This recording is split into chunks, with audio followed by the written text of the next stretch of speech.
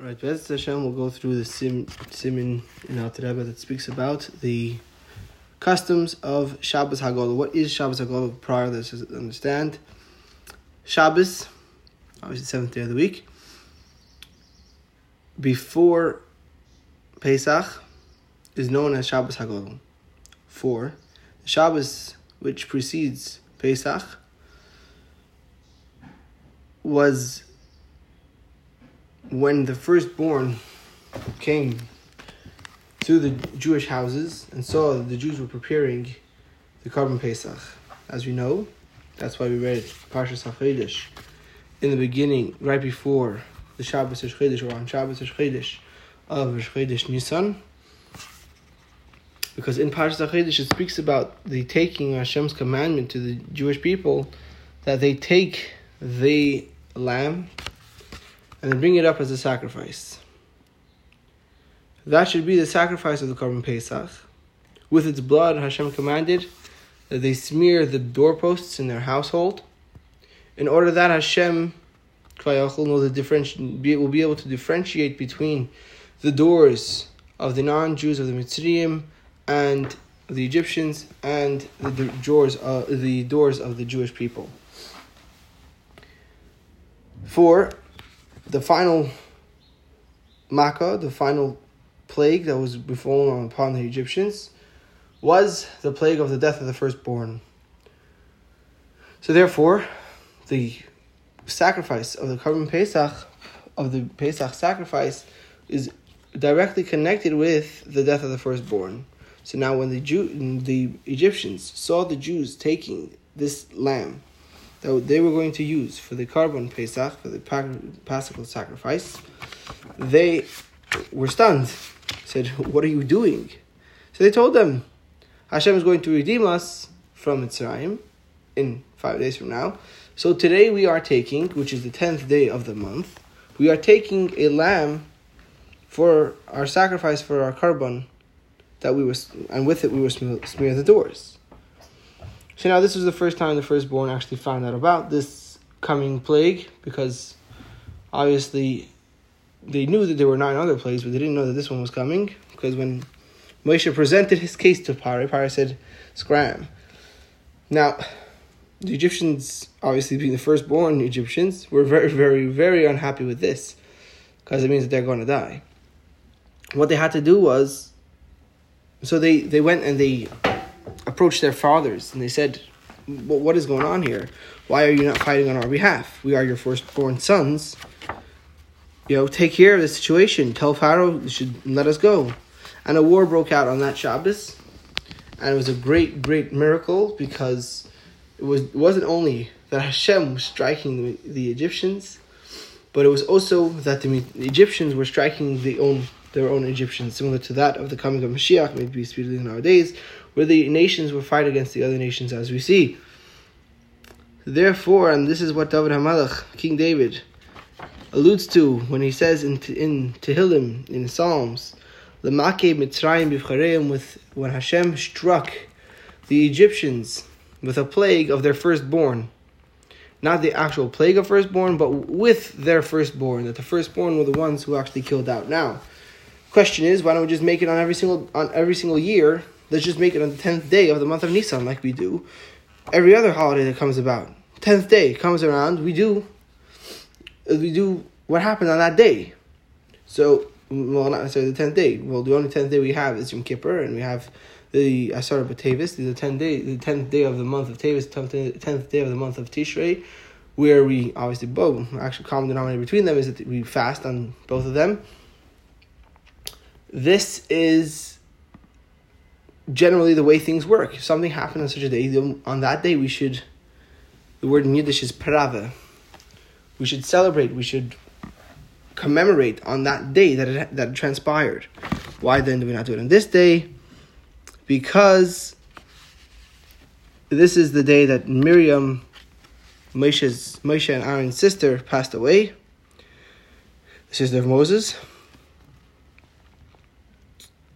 And when it falls out on a weekday, it is established as a fast day.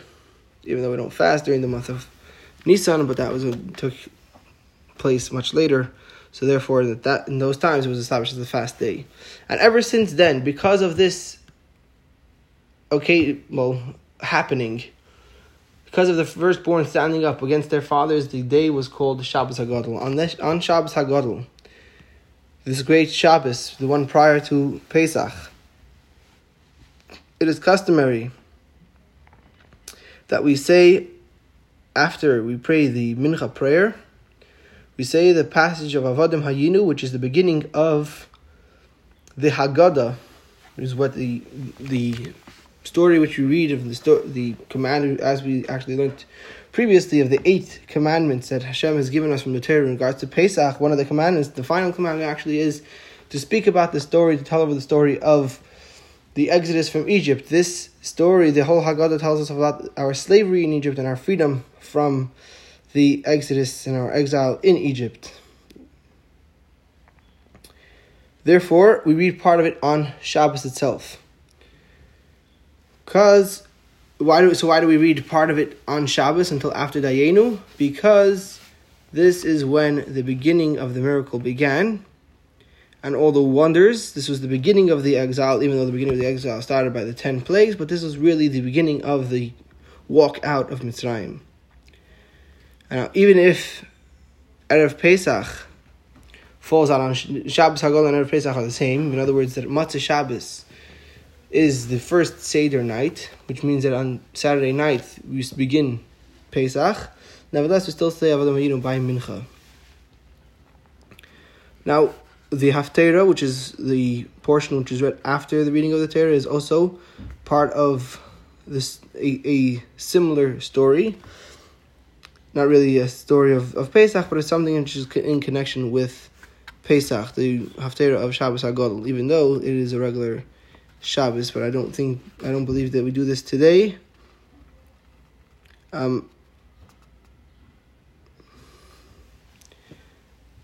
Anyway, just to a little insight. I know we're going a little over time, and I'm not talking very clearly. However, the Rebbe explains in a Maimer. A Maimer is a Chassidic discourse that the Rebbe explained the Rebbe spoke about a certain passage in a certain pasuk in the Torah. The pasuk says, when your child will ask you, Ki yis'alcha bincha, when your child will ask, what is this? What is this? What are these mitzvahs? Why do we have these 3 components in mitzvahs? There are 3 types of mitzvahs. There's a chukim, mishpatim, and edus. Each one are something else. The mishpatim, a mishpat, is something which is generally accepted around by the entire world because it is common sense. Do not steal, do not kill. These are things which are common sense. Every single person knows it. There's no reason to tell it over again. But the mere fact that it is told to us by Hashem in the Torah tells us that this is of great importance for us. So the Rebbe tells us why. So the Torah goes through a list of the different children sitting by the Seder, and every person, God willing, will have their Seder. They'll see you in the Haggadah itself, where we speak of these things. There are the 4 sons. The wise son, his question is, what are these things? What are these edus, chukim, mishpatim? Why do we need these mitzvahs? And I didn't explain what the edus and chukim are. Edus are things that are commemorations of the past. For example, Hashem took us out of Mitzrayim, and therefore we put on tefillin to remember the miracles that happened to us. We sit on Sukkot. We sit in a sukkah because that's what we were surrounded with in the desert. On Pesach, we eat matzah because that is a commemoration of the food that the Jews had to eat on the way out of Egypt. Now, the wise son comes over and says, what are these things to you? Why do we keep these mitzvahs? His question is, the Rebbe tells us, he is asking us, what is the concept of mitzvahs? Why do I need all 3 of these mitzvahs? And the answer is very simple. The answer which we give by the Seder is, Avodim hayinu lepare b'Mitzrayim. We were slaves to Pharaoh in Egypt. This is the concept of prior to the exodus of Egypt, which means the preparation to the receiving of the Torah. Our life, our exile in Egypt was all a preparation, and the exodus from Egypt was all a preparation to go to Matan Torah, to the giving of the Torah, where we receive the Torah directly from Hashem himself. And therefore we tell this wise son, you should know that these Eidos, Chukim, Mishpatim, all three of these mitzvahs, all represent something much greater. Albeit that you are in a situation of exile, you are confined in the lowest of the low. Nevertheless, this is all a preparation to lead us to the ultimate service of the fulfillment of Torah and mitzvahs, the receiving of the Torah. For every single day, we start our life anew. Hashem recreates the world every single second, and therefore, when the world is recreated, we obviously receive the Torah every single day, and therefore the Chachamim tell us, the sages say, every single day you should see the Torah as new. We're not going to get into the whole psychological aspect of what this means and how this changes the entire perspective of the world and a person's life. For every single person to understand that, wait a minute, you woke up in the morning and it's no connection to the day before. Yeah, hopefully our Instagram page and our WhatsApp messages that we told somebody yesterday, which could have embarrassed them or could have been mean to them, etc. God forbid. Hopefully that would have gone away as well, but unfortunately it doesn't. But the aspect is, you are a new person, you are a different person, you have the ability to do something today which you didn't do. Not only that, not only you have the ability, you have the commandment to do that. You're supposed to, Hashem is asking of us and telling us, today should be greater than yesterday.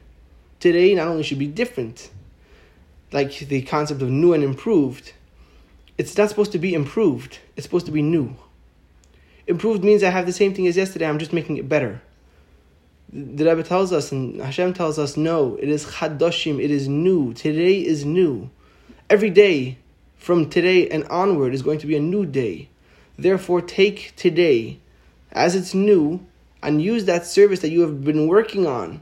All this whole concept of avadim hayinu leparim Mitzrayim, this whole factor that you were a slave to Paroi in Egypt, use that as your preparation to the reception of the Torah, where you are a new entity and a new being. And therefore going through your day in a whole new perspective, a whole new vibe, and obviously with a much better feeling that you are able to continue your work, you're able to add in your work, and you have not only the commandment, but also the ability given to you by Hashem to be able to do so. Hopefully you understood what I just said. Anyway, God willing, in the future, I hope to go into detail on the concept of the search for chametz, exactly how it works, where to search. But generally, the way it works is you got to clean up the house everywhere. Basically, make sure there's no chametz all in gathered places where you will see it and you will find it throughout Pesach, or that has to be closed away and covered.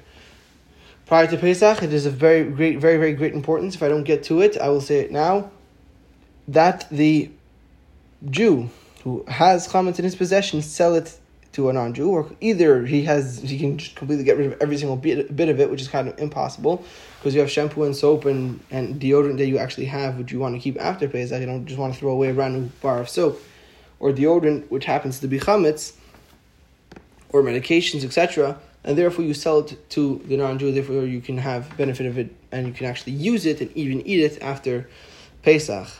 So that is hopefully to come with Mashiach.